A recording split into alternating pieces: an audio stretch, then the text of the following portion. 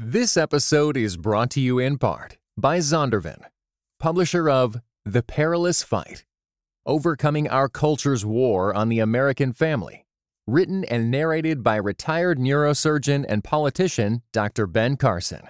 Available now everywhere you get audiobooks.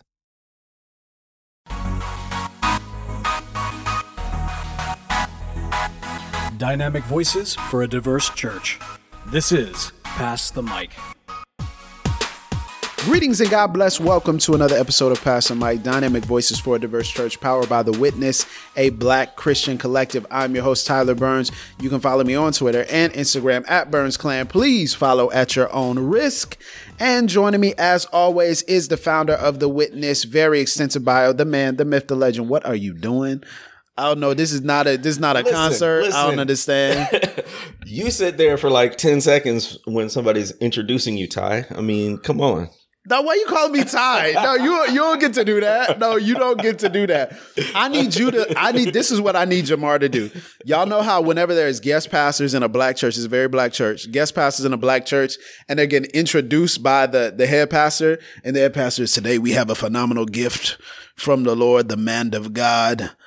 I first met this transformative young man. And then the guest preacher is just sitting there like, That's precisely the pose. That's the pose. And you're just sitting there like, you just got to take it. Right. You just got to accept it. Right. Like you got to accept it. And there's one that I've started adopting where you just put your head in your hands. So you're just like, Yep. That's me. I know. Yeah. Sounds pretty awesome. Right. Dr. Jamar Tisby, jamartisby.substack.com. What's going on, brother? Not much.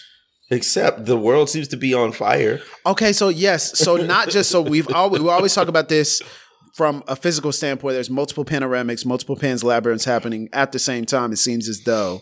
But then also politically, it's like we can't get rid of 45. Like we can't get 45 out of. He won't go away. We can't get him out of the news cycle. We can't get him out of the conversations. We got him off Twitter. We got him off Twitter.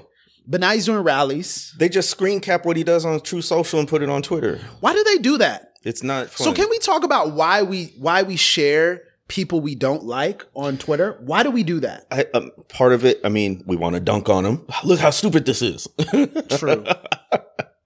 Part of it though is pedagogical, right? Like I'll what? See, there he goes again. No. We're not going to do that. We're not going to have the tyranny of low expectations. Hold up now. Mr. SAT. Now break down what do you mean when you say pedagogical? Pedagogos, you know. See, this is what I'm saying. Teaching. This is what I'm saying. Instructional is what I mean. So part of the time, if we point to something we disagree with or something that we think is not helpful, part of it is to point out what's problematic about it so that other people can understand when they see it again. Wow.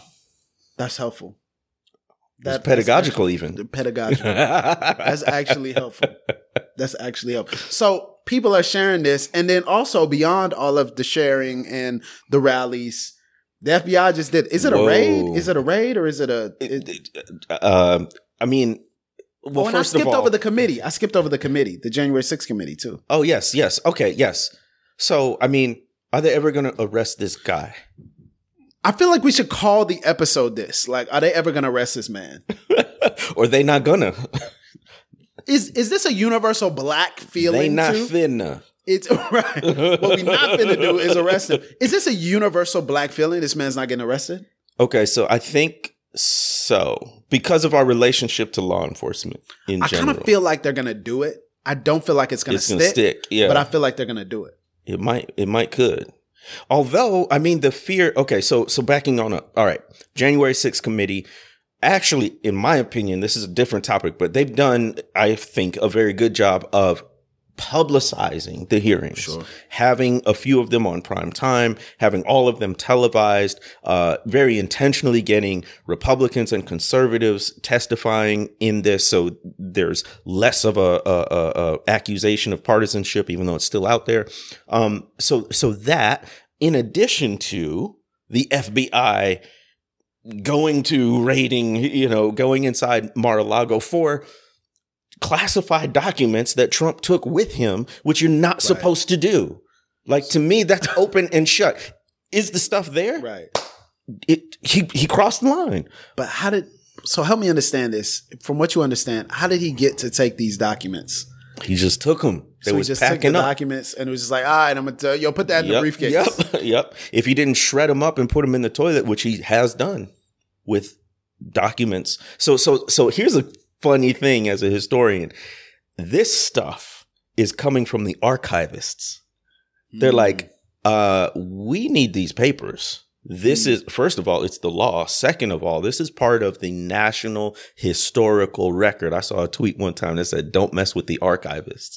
And I thought that was lovely because history, if you want to do good history, you've got to have the primary sources. Who has the primary sources? It's the archivists who help collect them, catalog them, help you find them. So it's just really interesting as a historian that this is one of the biggest things. His beachside resort got raided because he took documents we need for the archives. So this is interesting because you tweeted something that went viral, as you are prone to do, because people like what you have to say. And you said at hang on, let me make sure I get this right. At Jamar Tisby, that is his Twitter handle. You said, if you get mad at me, and I quote, the tiptoeing, the coddling, the deliberateness. No other racial or ethnic group, much less black people, would be afforded the kind of delicateness authorities and politicians are using with white people who threaten and enact violence against the government. Is this why we think they're not going to arrest him? Yes. I mean, again, like, you can look at the January 6th insurrection. You can look at the way they made a big stink about President Obama wearing a tan suit. You can look at the way they've treated Donald Trump and his family. On some side note, that suit was fire, bro. It was like he wore it. That suit was fire. He wore that. I got to give him props on that suit. That suit was fire. Can we not have a stylish president? Like, I don't care as much about that because, of the other stuff that he be doing, but that suit was fire. I got to give him that. Very good. So he's like, sure, fine, whatever. Back to the archivists. But what you're bringing up is very interesting. So the disproportionate reaction. Oh my gosh. That and I think disproportionately across all different sectors and spheres. The deliberateness, right? How they're being so careful to make sure they've crossed every T and dotted every I and doing it in a way that is above reproach. Whereas if it was somebody from a different racial or ethnic group, it'd just be like, oh, just go. But isn't that a result of not just him, but his followers and what his followers would do? Yes. So isn't it a result of the inherent threat of white violence? Exactly. There's nothing, even though we say that black violence is terrifying to the authorities and the powers that be, and this fear of the vengeful black mob coming to take, but in reality, the group that they treat with the most delicacy are white people who are enraged because they of something. know they're going to do it. They've already done stuff. Do you remember there was nearly, the governor of Wisconsin was nearly kidnapped. Can you imagine if they had actually pulled that off? They kidnapped a governor. They were in progress and it got disrupted. And then the clearest example of the discrepancy between violence that you're talking about is during the Black Lives Matter protests, and it was also during the Trump presidency, I believe. It came to the fore this term, Black identity extremists, which was BS based on the actual evidence, right? In reality, if you look at the Department of Homeland Security and they do a domestic terrorist threat assessment every year, always the biggest domestic terror threat is white supremacist extremists. Yeah. And that's where the tiptoeing comes with this entire process to try to root out the wrongdoing from this previous administration and arrest and convict. Mm-hmm. They are being so careful because they know these white extremists will take action. And even beyond the extremists who would resort to violence, there's all of this rhetoric. So after this FBI contact with Mar-a-Lago. Yeah, talk about this rhetoric. This rhetoric, because this is so funny, right? Bruh. Like, they are literally threatening violence toward FBI officials. That's like any other group get away with that. And then also now we're flipping the phrase that got them in an uproar before, which is defund the police. Defund the FBI. And now we defund the FBI? Like what? Like what? Which puts us in an interesting place as Black people, because it's like, we're not really pro FBI. Right? Like, are we like rooting for the FBI? Sorry, now? you know. And I've seen some for those who are listening. I've seen some activists say, "Yeah, defund the FBI." Now we've got Republicans. We actually agree with you saying the same thing. We got bipartisan agreement on this, and maybe it'll happen. But that actually comes from a history. So historically, the FBI, particularly in the civil rights movement, had not been all that helpful. Right. It had been certainly during the Black Power movement. We think of the counterintelligence program, otherwise known as COINTELPRO, yes. which was a deliberate spying endeavor to pit Black leaders against one another, to dig up dirt on Black leaders, to incarcerate them, basically to undermine the Black freedom struggle. Absolutely. In that phase. And but even Hoover, even prior to that, so the FBI, particularly in places like Mississippi, they viewed their role as strictly as observers, which meant they observed injustice constantly. And then what that did was local Black people, they knew they couldn't trust the local law enforcement, the state, the county, the town. So they appealed to the FBI. But the FBI was like, we're just here to observe. So that meant they had no law enforcement body to appeal to. So they had to go all the way up to Robert Kennedy and then the president to get any sort of attention. And if they deigned to pay attention, maybe something would happen, but oftentimes it did not. So we have this long history with the FBI, in addition to other law enforcement agencies, of not being for Black people at all. As a matter of fact, being part of the ops, as the kids say. Oh no! Not the ops. Is that how you use it? Oh no! Is that what it is? He went from Dane and then to ops. I'm agile like that. You got to keep up. But I think this is actually touching on a deeper issue, which is, again, the further 2016 broke something in our involvement in the political process. It broke something, I think, in our whatever remaining hope we had in the political process. I feel like it broke it for a lot of people. And then now I feel like a lot of us have this very low expectation that anything's going to happen, that there's going to be any sort of accountability. Yeah. That's the key right there, isn't it? Accountability. Well, and what do you feel like accountability, let's establish this, because I think it's important to actually say, from your perspective, what do you think accountability looks like for someone who is in power, who has done what he's done, who has facilitated what he's facilitated? What would accountability look like for this particular person? Well, if he broke the law, he's going to have to be convicted, and I don't know whatever the penalties are. He would have to face that, which is not me saying, yes, incarceration is the answer, punishment is the answer at all. What I'm more coming from is Jamar the abolitionist. Different conversation. We have to bring Bria in on that one. Oh wow, interesting. So. It's less about being, supportive of our carceral system or the criminal legal system as it operates now. And it's more about the consequences of not holding him accountable. So I go back to all the way back to the Civil War. Can I do a Family Guy reference? No, you cannot do a Family Guy reference. There was a Family Guy reference where they encapsulated in like 7 seconds the absurdity of what happened at the end of the Civil War. Oh, yeah. No, that's funny, actually. So fine, you win. So it was the surrender at Appomattox. Robert E. Lee is sitting there with the Union officials, and they have this document between them that Robert E. Lee's supposed to sign and surrender. And Robert E. Lee's like, so let me get this straight. We sign this. We get to keep all our land. We keep to do whatever we want, and we get to be whatever, Okay, you win. And he signed it. But that's actually in comedic form a lot of what happened in a very serious way. That yes, militarily the South was defeated, but in nearly every other way, they got to continue as usual. Like Brian Stevenson said, they won the narrative. Yeah.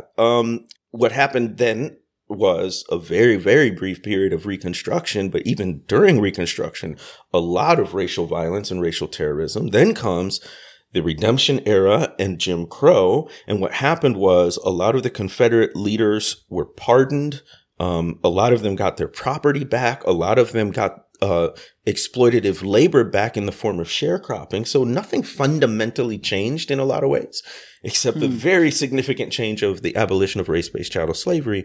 A lot of stuff continued as usual. I think the same thing has the potential to happen now. Right. If we don't hold insurrectionists accountable. Yeah. What do you think 2024 looks like? Well, and so I do want to back up even before we get to conviction and, quote unquote incarceration, whatever that would look like, because it wouldn't be stereotypical incarceration. That could be, probably minimum security, or something, house arrest, yes, whatever it may be. But I think the minimum is he shouldn't be allowed to run for office. Oh, easy. So I think that's just like number one. So baseline. Can we cut that off, please? Yeah, can we make sure that that's done? So that we kind of put that out of our memory and out of our possibility. That would be amazing. And then from there, I think, the conviction. But I think it brings up something interesting about accountability, not just for someone like Trump, but for anybody that we run into that harms the marginalized or harms us, that there is a level to which we're not quite confident in any case that proper accountability will be meted out to them. There's a level to which there's a level of inherent skepticism that justice is really going to happen. And I think that's partially because the law enforcement system was designed to empower and protect white people. Well, we're going to take a break and we'll be right back on Pass the Mic, and Jamar will have to unpack that statement.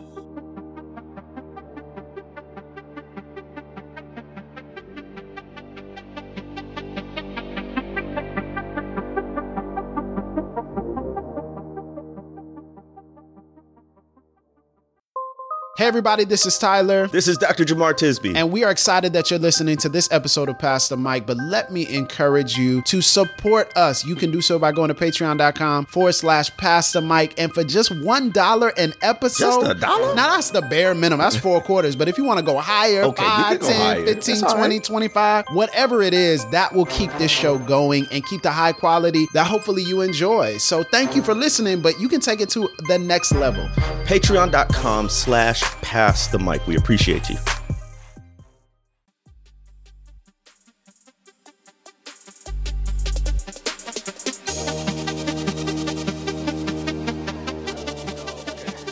Let's bring him in. We're back. We're back. Okay, we're back. And the we has gotten bigger. Yes, we have gotten bigger. Bria Perry is on the podcast now because she was listening to this conversation and started chiming in. I said she should have been in from the jump, but they don't listen. So did I. Me. See what I'm saying? Whatever. See what I'm saying? You see what I'm saying? saying? Anyway, so Bria, you were talking about our use of the word accountability. And so within activist spaces, you're talking about accountability differently than how we're describing it. Yes. What do you think? Expand on what you were saying. Yeah, so we talk about accountability as something that you cannot force on a person. It happens in a community process, and it's something that it's a process that happens willingly by the someone coming to an understanding that their actions were wrong, that they harmed someone or a group of people, and now they want to go through the process of making amends for that. When we typically talk about accountability in the legal sense of the word, what we're really meaning is punishment and consequences. We can say consequences if we don't want to say punishment as this really, it's got a lot of baggage as a term. So we can say consequences. And what we are really talking about is, okay, what can the law do to make sure that this person pays for their actions, whether they think they did something wrong or not? Because you can go to court for something that you did, but never admit that you harmed anyone, never admit that your actions were wrong.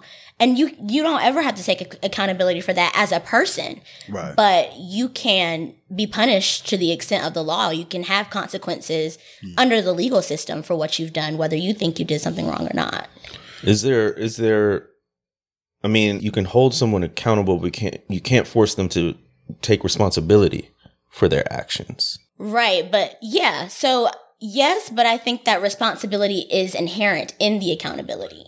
Taking responsibility, the person themselves taking a responsibility is a part of holding them accountable, which is why we say it's a community process. Like one person or a group of people says, hey, you harmed us or you harmed someone else.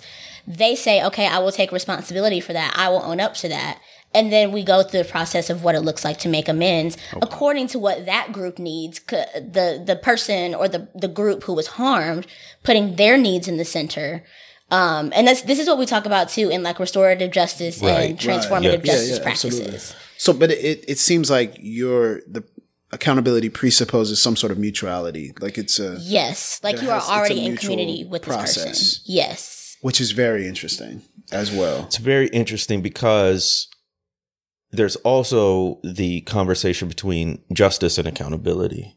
Right. Right. So, as we think about anyone who has caused harm, then what does justice look like? This comes up in cases of Black people being murdered by law enforcement, right? Right. And also you take, for example, the Ahmaud Arbery situation. And recently I believe it's a father and the son were convicted and sentenced to life in prison. And then the third person, the neighbor who was involved, sentenced to 35 years in prison. I think they said they have to serve it in a state prison, not a federal prison. And so there's fear of repercussion and consequence and all those types of things. Revenge, I think it might get murdered in prison. It might get murdered or perhaps worse in prison. And so it feels a lot of people were saying around that people are like justice and people are like, no, it's not justice because justice would have been him living. Right. Like if you steal something from someone, then justice is giving that thing back. If you steal someone's money, then you're giving the money back, maybe with, added something to it. But if you take someone's life, you can't resurrect them unless you're Jesus, of course, unless you're God. Whoa. Fix it, Jesus. Listen, Joy, there is a scholar activist named Joy James that said, and she said in a webinar, she said that if the state wants to act like a God and take the lives of these Black men and Black women, then they can act like a God and resurrect the lives of these Black men and Black boys and Black women. And if you can't do that, then you are not God. And so why are you? Oh, that's good. Now hold on. Now. That's okay. Good. Okay. That's good now. And so there's what you talking about? The church ain't in the social justice movement. Come on. Okay. Clearly, we out here. So yeah, I think there's just this idea of course, what do we mean by justice? And is it retributive justice? Is it restorative justice? Maybe there's different kinds of justice. And maybe in some spaces, retributive justice is not justice at all. Like you can just take the justice off. It's just retribution. So I think there's multiple levels to this conversation. It's all very conflicted as we view it from the perspective of Black people who historically have not been served very well by law enforcement. Mm-hmm. But I think with Trump and those around him, the question is, will they face any consequences of their actions? Like that's the angst that I feel, and that it feels like they can do anything. And then on top of them being able to do anything and get away with it, no other group can. Well, and I think it is more than Trump for a lot of us. Yeah. It is Trump, but it's also more than Trump because I feel like the panic and the frustration and why I think it was recently, who was this? I think it was Terrell Owens, the former NFL wide receiver, who I think a white woman in a neighborhood, like she had stopped him because she said he was going however many miles per hour in the neighborhood. And then he's going live because he's like, she called the police on me. So he's going live. He's like, I've never, just a random citizen. And she was getting upset. And, he said her husband told her to come inside and leave it alone. Mm-hmm. And he was like, okay, so if you're not going to leave it alone, I'm going to put it on live. And then she was like, he was speeding through and the black one was like, no, he wasn't. She was like, I was in the garage. He wasn't doing that. Wow. And we go live because we know they can do anything to us. Yeah. We go live because we could end up dead. They can do anything to us. Yeah. So it's almost, yes, it is Trump. It's so much broader and deeper than Trump, which is, are there any consequences for violence to our bodies in this world? Are there any? And then the question is it possible to even look to the same state that lays the foundation for this violence to be done to us, to then make amends for that violence? Or protect us, yeah. Or protect us, right. And right before we went to break, you dropped a bomb and you said something to the effect of the state was constructed to... Yeah, to protect and defend white people. So and property. Yes. So then that gets into the whole abolitionist conversation. And Bria been wanting to have this conversation on Pastor Mike. Are we really about to? Okay, I think this needs its own space, but we can start down this route and then we can at least explore the tension, right? Yes, which is what Bria brought up. Is can the very institution that was founded in opposition to you actually protect you? Right. And the tension is, in a sense, right now, that's all we've got. But then there's also, well, that doesn't have to be all we've got. Can we reimagine something different? Right. And there's the idea that even if you can't get with the entire idea of just everything goes, abolish everything, we don't need this, at the very least, most people can agree that we depend on the state. We outsource things that should be happening in community, right, to the state. And so there's this idea of abolitionist activist Mariame Kaba says that we are doing 1 million. She has this campaign called 1 million experiments. And what the idea is that there's not one solution to all of these problems of violence. It's a million solutions. And you have to really dig deep and figure out what is the root of this particular act of violence. What is the root of this particular issue of harm? Is it harm? Because there's a difference between crime and harm. Mm-hmm. Right, and like I was saying this before, I was on the couch over there while they were talking. Amen corner. In the amen corner, and saying that the idea of crime is so elastic. I mean, it just became there's a whole conversation about Roe v. Wade, but for decades, it was not criminal to get an abortion, and now it is in states. Some states, complicated, Mm-hmm. And so now the definition of crime has expanded overnight, and so now you have an expansion of the criminal legal system where something that wasn't a crime yesterday is now a crime today, and so there's just this whole idea of is the point to eliminate harm and crime? Is the point of the legal system to eliminate harm and crime, or is it to find reasons to expand so that we can then profit off of it? So then we have a reason to fill up these prisons. But I think there's something very basic we still have to contend with in addition to that, or even prior to that, which is white power. Mm-hmm. Of course. Absolutely. And even white people fear other white people. This is what kept white moderates in line during the civil rights movement. Is white extremists would be like, if you don't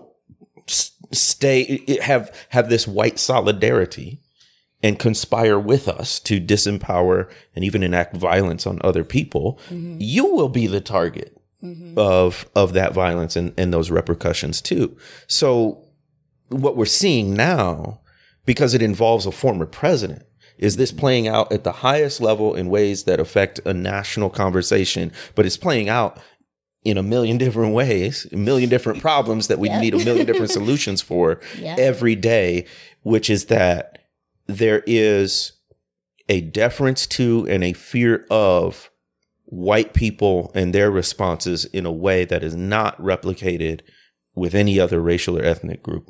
But I think, and this also gets down to a theological problem, though, as well, because I think it is how we construct our view of God, of justice, of righteousness. You know, we're talking with Natasha about the wicked and the righteous and the contrast in Psalm 37.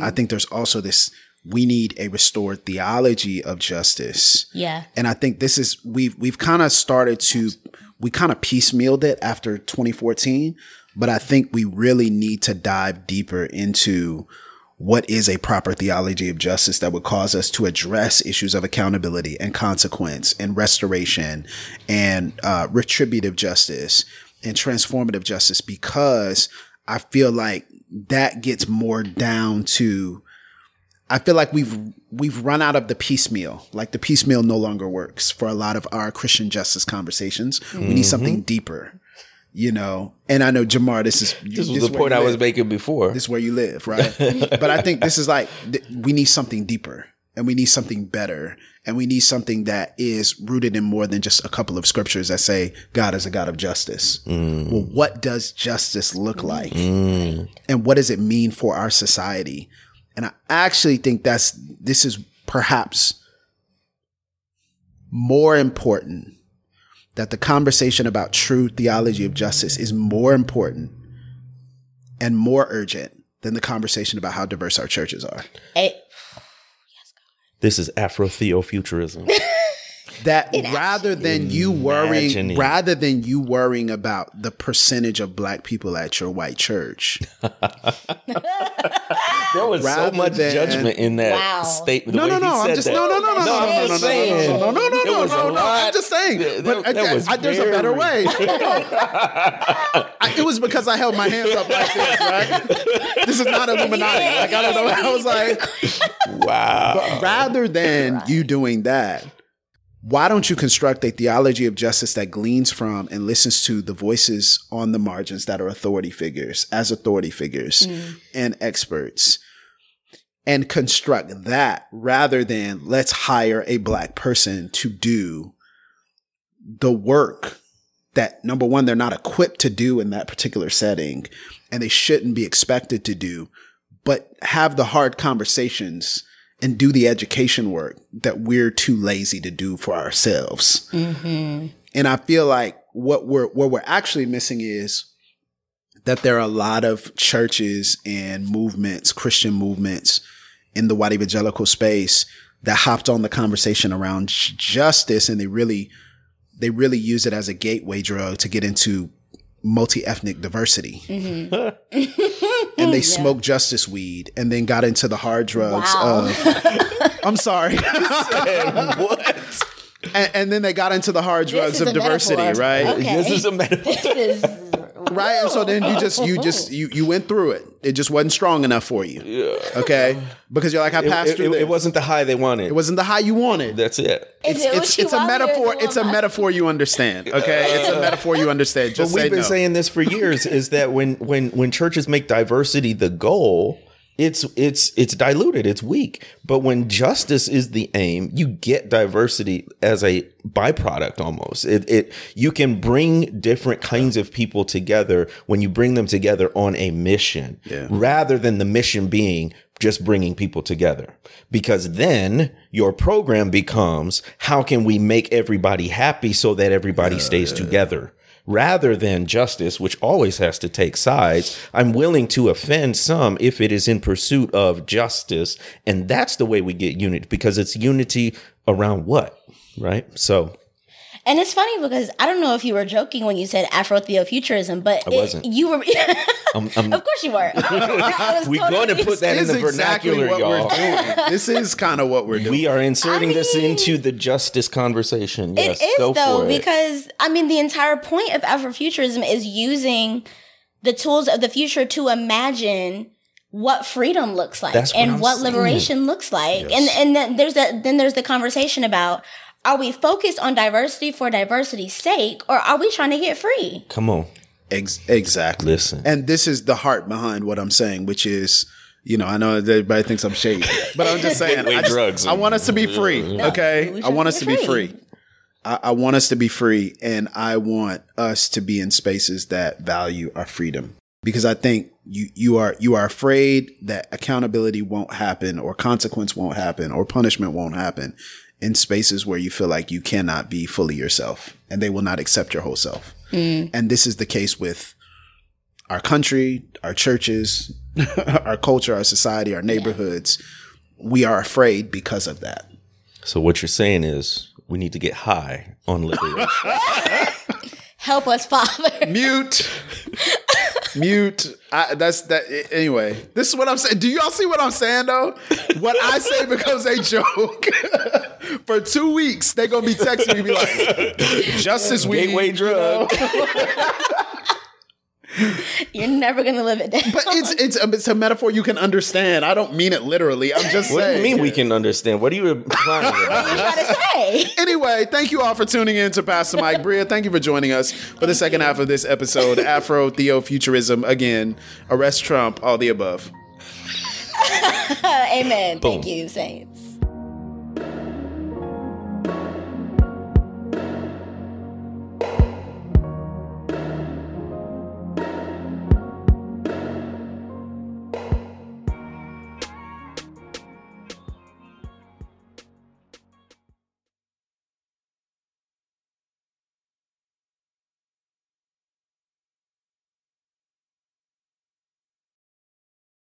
This episode was brought to you in part by the Compelled Podcast, which uses gripping, immersive storytelling to bring Christian testimonies to life. Listen to missionaries, addicts, martyrs, and more who have seen Jesus at work in unbelievable ways. Listen on your podcast app or compelledpodcast.com.